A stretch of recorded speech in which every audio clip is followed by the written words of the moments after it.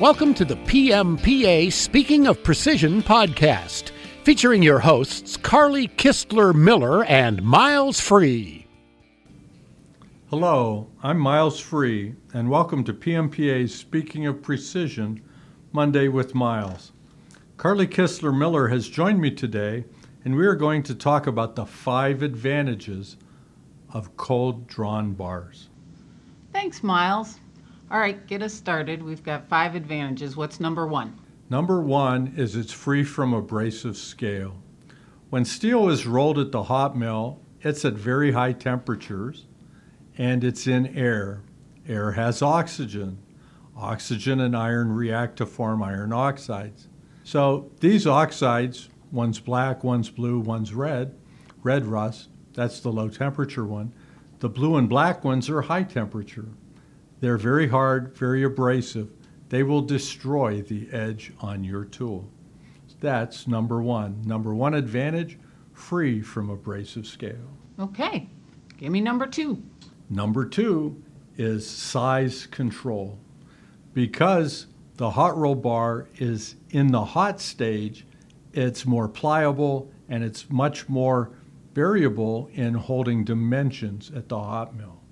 By cold finishing, we pull that bar, once it's been descaled, through a carbide sizing die, and we're able to hold the tolerance to plus nothing, minus 2, 3, 4, maybe even 5 thousandths.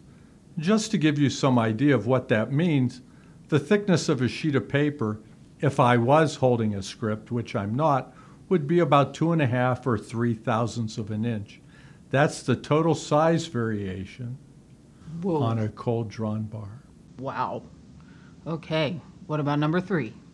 Well, hand in hand with the size variation is the variation in section or shape, which we call out of round.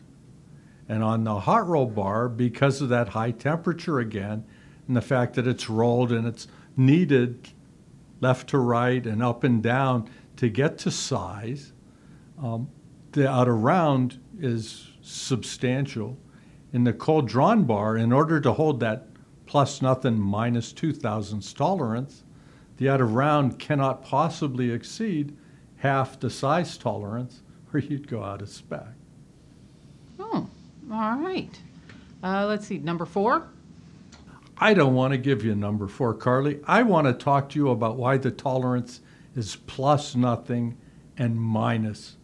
All the cold drawn bars, all the cold finish bar tolerances are plus nothing, minus something. Why do you think that is? I don't know, educate me. Well, it's not educate, it's just, it goes back to history. In the old days, before there were electric motors, we used power shafting across the ceilings of our mills to transmit the power from the water wheel or the steam engine at the end of the shop. We saw that, didn't we? We did at Edison's lab down in Florida. Yes, I remember that. Okay. And so the shaft has to go into a bearing or a journal, and obviously it has to be smaller than the hole size. Oh, okay. So we know what the hole size is. The tolerance on the shaft always has to be smaller than the hole size if it's going to fit. Now I'll take that question on number 4. Okay, you're not holding out anymore. Well, I appreciate the explanation, though. That's very helpful. So number 4, please. So number 4 is improved mechanical properties. So when I say improved mechanical properties, steel bars have 4 primary mechanical properties, 5 if you want to call hardness a mechanical property. Tensile strength, yield strength, percent elongation, and percent reduction in area. A hot roll bar has relatively low tensile strength, very low yield strength, pretty high reduction in area, and pretty high elongation. The next lesson will be how to turn off your cell phone. All right. When we cold draw the bar, we're literally cold working the steel. By the act of cold working, we raise the tensile strength a little bit. We raise the yield strength a lot, and we lower the percent elongation and percent reduction of area. Those are indications of ductility. So what happens to the steel is we make it stronger and we make it crisper. That allows for the chip to come off a little better, a little smoother. Okay. I've seen you when we've walked through shops look at the chips. So chips matter. Chips matter. A lot of people are confused that they make parts. They sell parts. They make chips in order to make parts to sell. I love that. That's awesome. That's the reframe. You're right, though. You're right. Okay, so you said 5, right? I did say 5. All right, lay it on us. So I'm not going to get into calculus, but the fifth advantage for a cold drawn bar is actually a derivative of the other 4. It's more economical to machine in your shop because you don't have terrible tool life because of that harsh abrasive oxide, because you don't have to re-straighten the parts because the bar was straight already, because the size was consistent. You didn't have to do some process just to load the thing into your machine. Because you've improved the mechanical properties, your tool only has to raise the material from the yield strength, which is now high, to the tensile strength when the chip will break, as opposed to when it was low and have to do all that work raising that material from the low yield strength all the way to the higher tensile strength.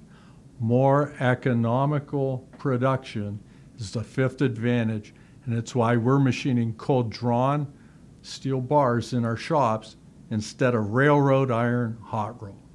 Wow, you really know your stuff, Miles. Yes, let the world know, no script. No script. No that script. Was totally off his head. Off the top of my head. Top of his head. Absolutely. Where he's now balancing his beeping cell phone. That wraps up today's discussion about 5 advantages for cold drawn steel bars. Thank you for joining us.